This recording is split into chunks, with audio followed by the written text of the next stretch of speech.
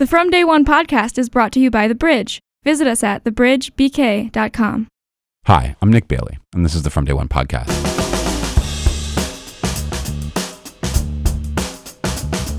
Our guest today is Roberto Gil, the founder and chief designer at Casa Kids. Casa Kids is a Brooklyn-based furniture company founded in 1992 and based in Red Hook. The company focuses on children's furniture and are well known for their high-end installations that transform a room, maximizing the space and efficiently using all three dimensions. Gil's designs are typically minimalist and modern, often featuring birch plywood and a pop of color. All the furniture is built in Brooklyn by a small team of woodworkers, the same people who install the pieces into local customers' homes. Early collections were featured in the Children's Museum of Arts in Soho, as well as the MoMA, Guggenheim, and Whitney museum shops.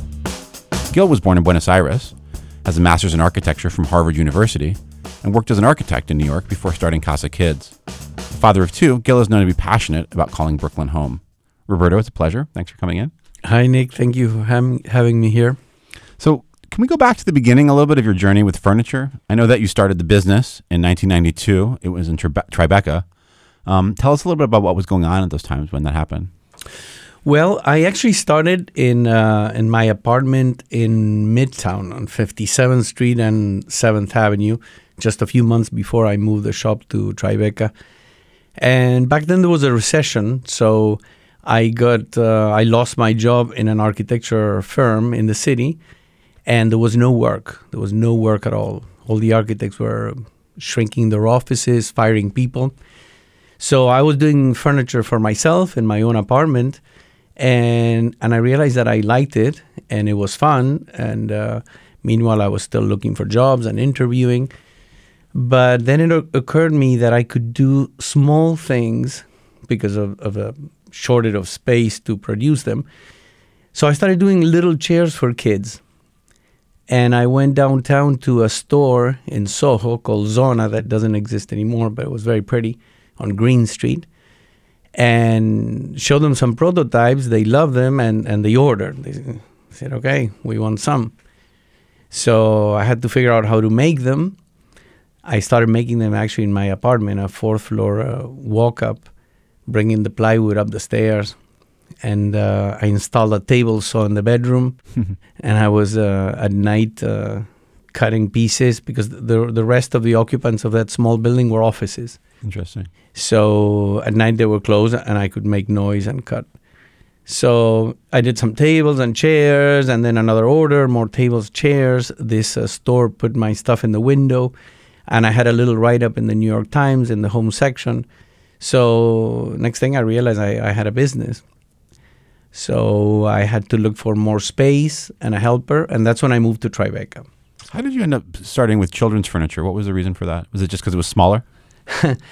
Part of it. Then I think my style fitted well because I like things that are very simple.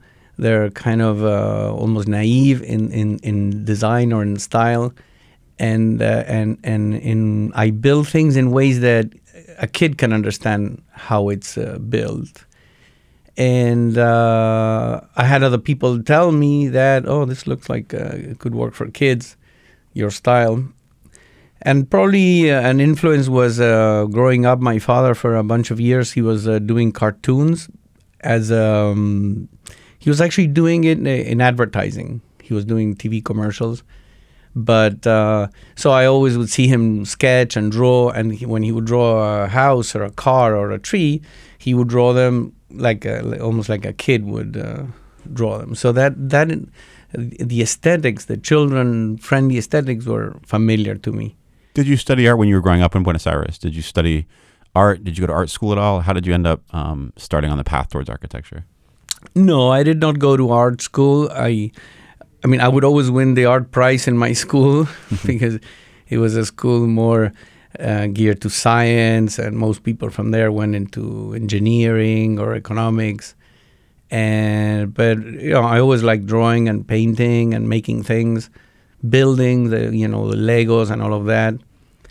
My favorite toy when I was a kid was called the Meccano. Mm-hmm. There are other versions of that. There are those little metal pieces with screws. That's like the British version of what they call erector sets in the United States, the right? erector sets. Yeah, exactly. The erector sets. So this fondness for the connections, the bolts and nuts and the screws connecting pieces that I do in my furniture, has a direct line to those erector sets that I was using as a kid.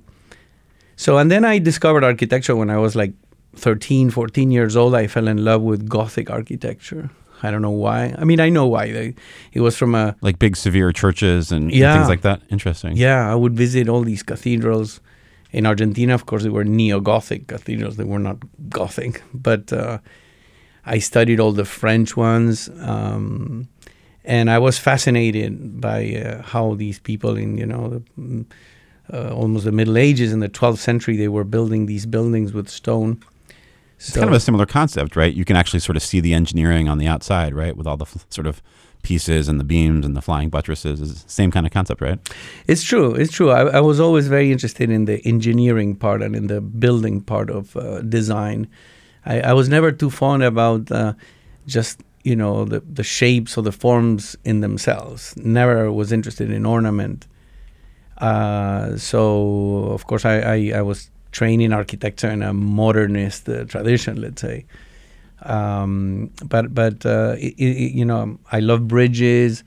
I love things that are just, engineering objects. So you're 13. You're a teenager. You're starting to think about architecture. What did you actually do about it? What did you do next? Actually, I did that class that each kid had to present a subject, and by the time my presentation came, I knew a lot about Gothic architecture. And after that, I kept reading about Gothic architecture for some time. And then when I was 15, 16, I knew that I was going to go to university to study architecture. In Argentina, the system is more like the European system, that you go to school and you go straight into a career. You don't do college and then graduate school. So I did I went into architecture. And where did you go to school? In Buenos Aires. In Buenos Aires. Yeah, the University of Buenos Aires. It was a 6-year program. And then there were other courses and classes that you could do outside of university, some private courses that were very good. Did you do any architecture back home before you ended up in the United States? I did. And how did that go? How did you end up making that transition? Well, I started working when I was already in second, third year of university. I started working to pay for my psychoanalysis, basically. Mm-hmm. In Buenos Aires, everybody goes to a shrink. And so I worked in different offices. But by the time I finished university in Buenos Aires, or just about that time, I was already thinking that I wanted to leave. And I wanted to go to a nice school. I wanted to have a good academic experience. I always loved reading and learning from people, from good architects. So as soon as I could, I did a trip all over Europe and the US, checking for schools. And then I realized the best schools were here. And I applied to Harvard, Columbia, and I ended up going to Harvard, which was, for me, the best school at that time. That's pretty well regarded, right? Yeah. So tell me about that. So you ended up, you came here, you worked on a graduate degree, and then you went back into working as an architect, right, after school? Exactly. Yeah, that was always my plan. Before I finished my graduate degree, I was already sending letters and setting up interviews to move to New York and work in an office. And I did. I moved here and I worked with, it was called Fox and Fowl back then. Later they split. It's Fox. It has his firm, and Bruce Fowl has his own. And but as I said before, the recession was hitting by 1990, and there was a firm that they were 100 architects, and suddenly in a month they reduced to 40. I mean, it was People sometimes don't realize. I think people think of architecture as kind of like a long-standing professional field, but of course it depends on the real estate industry, right? For all of the actual money. And so it's actually very cyclical, right? This happens a lot, the sort of boom and bust cycle, right? It does. Yeah. I mean, in the city you see it a lot, but this happened nationwide, and in Europe was the same thing, because some of my colleagues were also looking to move to Europe, and also there wasn't much work back then. So architects feel it pretty quick when recessions are hitting and the banks stop financing construction because they're not selling. And I remember how I was working on a huge project in this office, and that got unplugged in like a couple of weeks. Mm-hmm. There was a huge building, like 50 stories, and their main tenant pulled out. They had, I think it was a bank. The anchor tenant pulled out, and in a few weeks they started firing people. Then they lost another big project, and the firm got reduced to 20% of the staff or something like that. I don't know. Gotcha. Had you been dabbling in sort of design projects outside of architecture at all? Sort of, I know that when you ended up at home looking for work, you started building furniture. Was that like the first time you had done that, or was that already a hobby of yours? I had done very little when I was at Harvard. There was a wood shop there that to create the models, the scale models for the buildings. So I learned how to use the basic tools, the table saw and bandsaw, etc. And also when I was living there in Cambridge, I made a coffee table and something just for my, on a break. I forgot when I did it. So I had done a couple of things there. That was all. And then for my apartment, I did some bookshelves and these little chairs, these little stools that later became the kids' chairs. But that was it. I mean, I haven't done much other things. When you started the company, you're getting a little bit of attention. The New York Times has caught on. You start to think it could be a business. Did you think a lot about the business model? Did you sort of do planning? Did you raise money? Did you write it out on paper, or did you just kind of start building stuff and selling it? Like, what were some of the first steps like when you realized you had a business on your hands? Yeah, well, I had no clue. I had no idea what I was doing, and I didn't even know I had a business for a while. I mean, I was still looking for jobs as an architect, but meanwhile, I would be getting some orders, and I kept making the furniture just by myself. But then someone, I forgot who it was, told me that I should do a show. So then I signed up for a trade show in the Javits Center, one of those gift shows. And from one customer, I went to having, let's say, 20 customers. Mm-hmm. And I was selling in some museum stores. And I sold in the Guggenheim Museum. Later on, I sold some designs to the MoMA design store. And just small gift stores or kids' juvenile product stores all around the country. And so then I did another show, and the business started growing. Were you still doing carpentry like in Manhattan at that point? Yeah. When I moved the shop to Tribeca, I hired one guy first. So it was the two of us making things. Then I hired another one, and then I would have someone to help me go install. So slowly I increased the staff, and then later we started doing larger projects besides the kids' furniture. I was doing, for a while, I did some restaurants, I did some renovations of apartments, and I did the kitchen cabinets and the library and radiator enclosures and anything that you could make in wood, we would do it. But now it's only the kids' furniture that we do.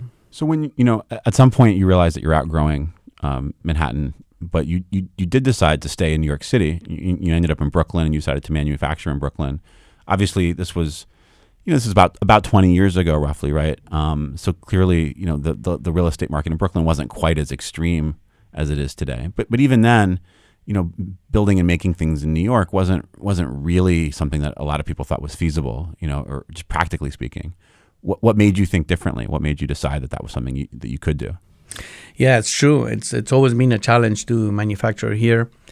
First of all, I wanted to live here, and I didn't want to be commuting and have my workspace further away. But it was mostly because of the clients that I had here, the customers, the people that I would be working for. That was the main motivation, because there's a lot of very interesting people that have good taste for the furniture, in my opinion. They have some money to spend, and so I don't know if I would find the same customers or so interesting people in other cities. But mainly is that I wanted to live here, and then when I moved to Brooklyn 20-something years ago, I fell in love with the area. I don't know if you knew that my previous shop was like 3 blocks from here in Dumbo. In Vinegar Hill, right? Or in Dumbo? In Bridge Street. Right. Bridge and Front. And I had my shop there. I moved to Vinegar Hill to live near the shop. And I had my shop in Dumbo for like 5 years. And then they sold the building.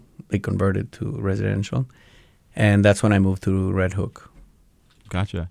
Let's talk a little bit about the actual designs themselves. One of the things I thought was really interesting when discovering, Casa Kids was you guys build furniture. It's totally accurate to say that you're a furniture company, but it's not sort of what you'd expect necessarily when you hear that word. In a lot of cases, what you're doing is thinking in terms of a whole room, like transforming a room, making really efficient use of the space, thinking in a couple dimensions, like loft beds with areas underneath them, things that have multiple purposes. It's really more of like a sort of an all-encompassing design approach to a kid's room.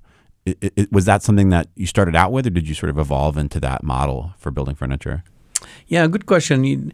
I did evolve into that because I started doing individual pieces like chairs and tables and rocking chairs and then a desk, so people will just buy a few pieces. But then I started getting orders or customers interested in the beds, and more than the beds and the whole room. And that's where my architect side comes, as if I was, an architect for kids, not just the furniture designer, because we're pretty good at creating spaces, especially when they're challenging spaces, when they're difficult because of the size or the shape or the requirements. Sometimes, there are 2 or 3 kids sharing a space, so you have to figure out how to give them some privacy, how to get all the furniture in place. Of course, we love doing loft beds so we can use the space underneath.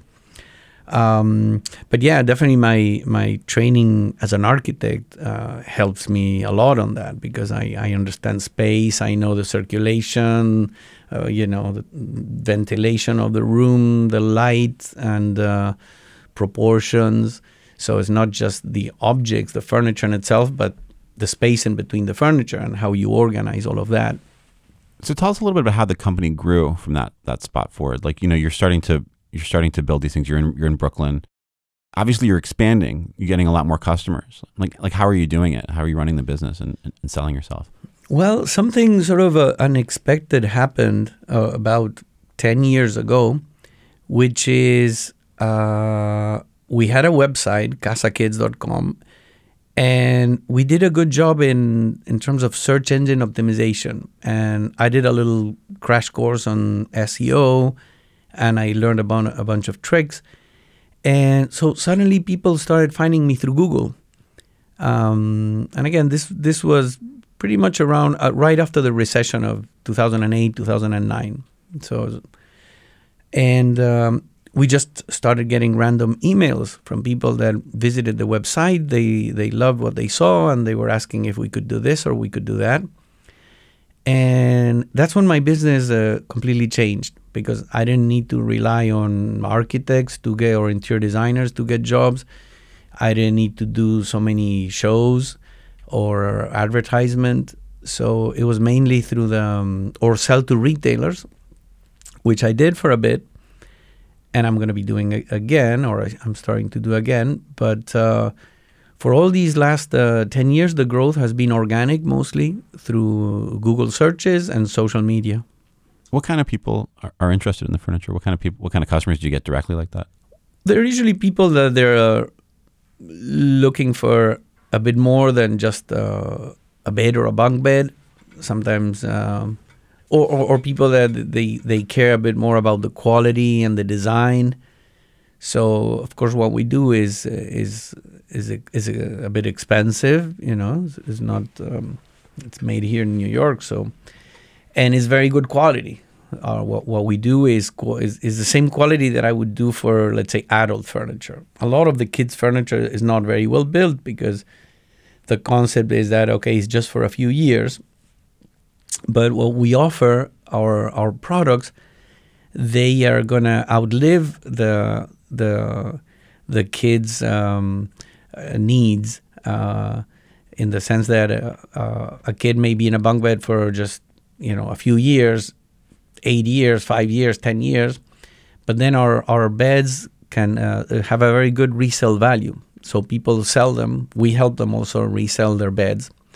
So that's something that a lot of consumers like, getting a good quality product that then you can pass along or resell, and not, nobody throws my furniture. That's something that I'm very proud of. I never heard people like trashing the furniture. They would always find someone, or if they cannot sell it, sometimes they say, do you want to take it back? I'm moving back to France, whatever, and we need to get rid of the furniture right away, but it's still perfect. And yeah. In terms of the business growing as well, talk a little bit about, you started out as a designer and primarily were someone who was designing things. And of course, you were actually like a guy working a table saw for a minute there, and had a hands-on approach. But, eventually you've had to take over and sort of do everything. You just talked about marketing a little bit. Of course, you're still the head of design for the company. You also have to be the head of HR and the chief, morale builder, and also deal with the real estate leases. How did you grow into that role? How was that different than you expected it to be when you started, a small company? Yes, I have to be wearing many more hats than what I ever expected. And in the past, I tried having partnerships, like a business partner, but I didn't have good luck. It didn't work out. So I just kept going on my own. And I also didn't think I was going to be manufacturing for that long, because initially I didn't even like it. I just wanted to design and have things made somewhere else. But it wasn't feasible. The quantities were not large enough. And then I discovered that I liked the manufacturing. The ones I learned more about it, and I had some nice machines and good people to build things. Not only I started enjoying the manufacturing, but also it allowed me to create many, many more things than if you're just a designer and you have to finalize your design in paper or in the computer and then commit to, a big quantity of products. And that's much more risky, challenging. And then you don't design so many things. I have like hundreds of designs, because sometimes we just did one. Sometimes we do many of the same and we keep doing it. And then the designs keep evolving, keep changing. So manufacturing has helped me be a better designer. The other things, I had to learn about marketing. I had to learn about PR. I had to learn about a bunch of things. And over the years, I had consultants or in-house people doing some of those duties. But I look forward to keep growing the company and have to do less things and just focus more on design and developing products. Since you guys have come to Brooklyn also, you've been joined really by a lot of manufacturing-based companies. It's really kind of a thing now, in a way that it wasn't when you guys started in Dumbo. Were you surprised to see that? Have you noticed that the manufacturing, the Brooklyn maker community sort of growing up around you guys? Yes and no. I'm very happy. I love that there's more manufacturing, but I sort of saw it coming. I thought it made sense that that there were enough people that were interested in something made locally, and I'm talking now about consumers, that it's become a trend to buy things that are more unique, that you find them online. Talk about Etsy, for example, all the people that can have created small businesses out of that platform. And then everything was becoming very generic. It's like furniture and design and objects were becoming like everything was the same, because it was all only available through larger stores. So everything was like kind of mass produced. So I sort of saw it coming as I was doing it, and I was sensing the interest that consumers had for something custom made, something made to order, made locally, that that was produced with good practices, and so I did see it coming, and I was pleasantly surprised that it was really growing. What are some of the things you think that makes Brooklyn, uniquely suited for these kind of businesses? First, I think that Brooklyn happened because Manhattan got too crazy, too expensive, and as you said before, 20 years ago, there was almost no one in Brooklyn, and some of the small shops were in the city, were in Manhattan, fashion designers, furniture designers, and so as the city grew and the real estate got more expensive, companies started moving here. But Brooklyn had already a big manufacturing industry, but at a larger scale. Some of those big factories were moving out or shutting down, and then spaces were divided and smaller shops were coming in. But when I first moved here to Dumbo, I actually moved into a large shop that was already set up, and I had a share there. Mm-hmm. So it was a company that in the past was doing larger projects, and they didn't do so well, or they moved out, and then they divided the space and rented out to a bunch of different people. So, but yeah, I think it's all the energy, all the creativity that there is in New York. It's happening in Brooklyn. And what about Red Hook? Red Hook seems, even in the context of Brooklyn, Red Hook seems to have its own sort of unique small town culture. I mean, sometimes it feels like you're in a New England fishing village, in different parts of the neighborhood. What do you think of Red Hook? Yeah, totally. Oh, I love Red Hook. I love being on the waterfront, and the fact that it's a bit isolated because the subway doesn't reach there. It's not so close. That makes it interesting in its own way because people stick around. There are a lot of locals. You go to the restaurants, to the bars, and you run into the same people in the street. You see them a few times, and then you say hello. So, and yeah, Red Hook has a bunch of industrial buildings that they were, related to the port activity in the old days, and now there are a lot of shops in there, woodworkers. People that make things in glass and metal, upholstery, or, all different industries. So, and it's, Red Hook is also getting expensive. Some offices are moving now in. And there's some very high-end residential coming in too. There's that building on Imlay Street, the old dock building. Yes. I don't know the details, but I know that somewhere next to the IKEA parking lot, there's some kind of giant glass and steel project underway. Are you worried about it? Are you worried the neighborhood's going to turn into Dumbo Part 2? Oh, yeah, of course. Totally. I mean, that's going to happen. My business is transforming a bit. So besides the manufacturing, we're starting to produce some furniture overseas that I'm going to be warehousing somewhere else. But my showroom activity is increasing in Red Hook because, let's say 20 years ago, it was hard to get any customers to come over to Red Hook. Now they love it because they know the neighborhood. They've been in IKEA or in Fairway or Pioneer Works. And Uber has transformed Red Hook in a lot of ways too, some people say, right? Totally, yeah. Yeah, so you can actually get people to come by for a quick appointment or something like that. Exactly. It's much easier to get there, to get out of there. There's a bit of water transportation also, which is supposed to increase. So, yeah, I mean, the bicycles in the summer, at least for young people that work there, it's another way of getting there. So, yeah, now Red Hook is in the map. I guess with Sandy, believe it or not, Sandy, despite the tragedy of all the flooding, put Red Hook in the map for a lot of people. Are people aware that it existed in some ways, you think? Or Yeah. I mean, the picture of Fairway all flooded was all over the news when this happened. Mm-hmm. Some people say that when the gentrification wave sort of marches across Brooklyn, that ironically the neighborhoods that go first are the ones that are the most sort of perfect already. The ones with the beautiful brownstone streets you've seen in Crown Heights and Bed-Stuy and so on. Obviously, Cobble Hill and Carroll Gardens were 20 years before that, and that it sort of skips over the industrial neighborhoods. But that when the industrial neighborhoods go, they go completely because there's so much, nobody cares about the old bus depot, and you end up with Dumbo, or Long Island City, for example. Places where you can just build giant glass and steel things. Williamsburg's waterfront is like that too. Do you think that's happening right now in Red Hook? Do you see that?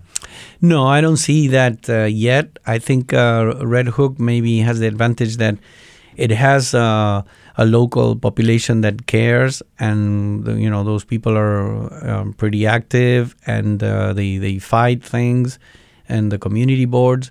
So I think there's also a strong lobby of the industry that they are protecting jobs.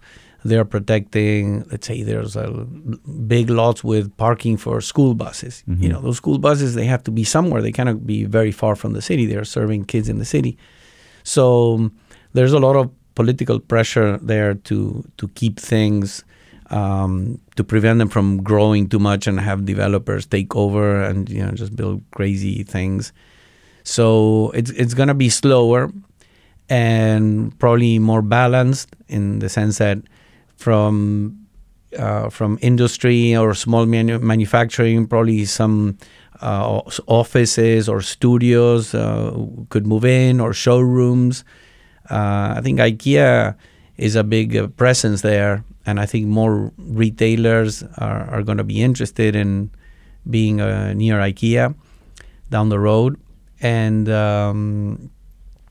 so I don't think it's going to happen so quick. Plus, the transportation issue is different than Dumbo. Dumbo was a perfect target because there's 2 bridges, there's like 2 subway lines, is right across from the city, is very close. Red Hook is close to the city, but it's not that easy to get there. Not connected, right? Yeah. You mentioned working on some stuff that was manufactured overseas, and the business changing a little bit. Do you want to talk about what you guys have in store for the future? Oh, yes. The idea is, of course, to expand, to reach more customers all over. And so one of the difficult, tricky things about furniture is the shipping. So making stuff in a larger factory, not only I can reduce cost, but I can also have it already packed in a cardboard box that I can send via UPS. Right now, all our shipping is what we call white glove. That is like a mover, like movers that come and they blanket wrap and they bring it to the customer and they assemble. But that's very costly. So whenever I have to ship to California, for example, from New York, it's very, very costly. So I'm going to be producing in factories products that I already developed here, so that I've been making them in my own shop, but that I can make them less expensive somewhere else and bring them in quantity. And that's going to be growing. As much as I love making things here, it's getting more and more expensive every year or every few years. If I think of it, like my rent probably tripled in 15 years, my rents.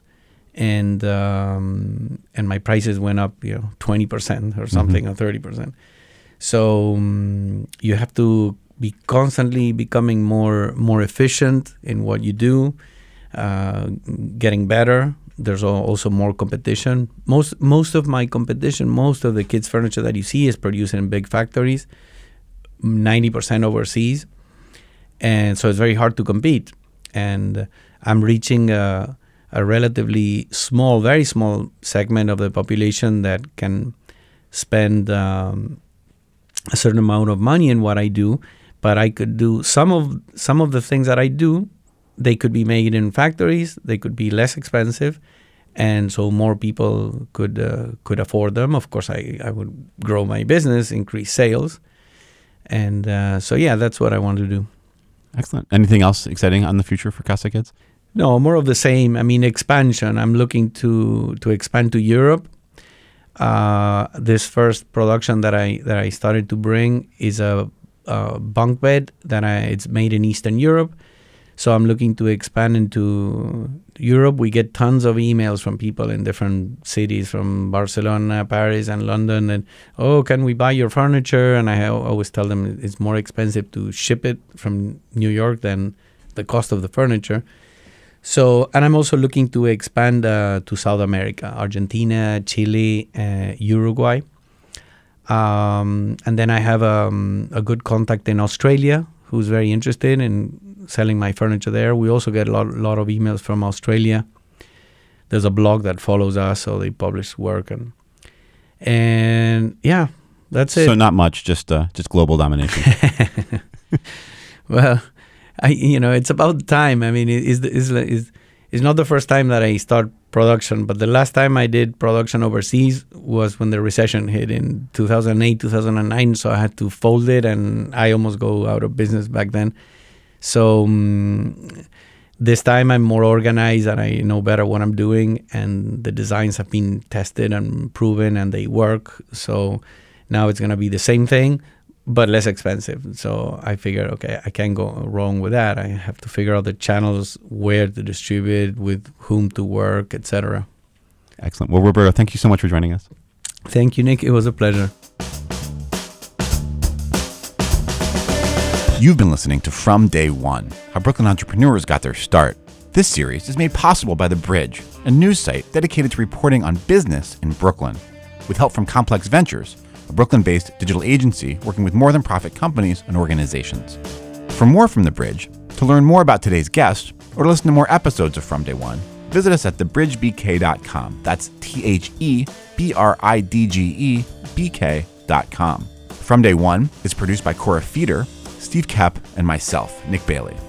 Audio editing and post-production by Steph Derwin. Our theme music was performed by Jody Rockwell and the Ambulamps, and our founding sponsor was the Made in New York Media Center. Thanks for listening.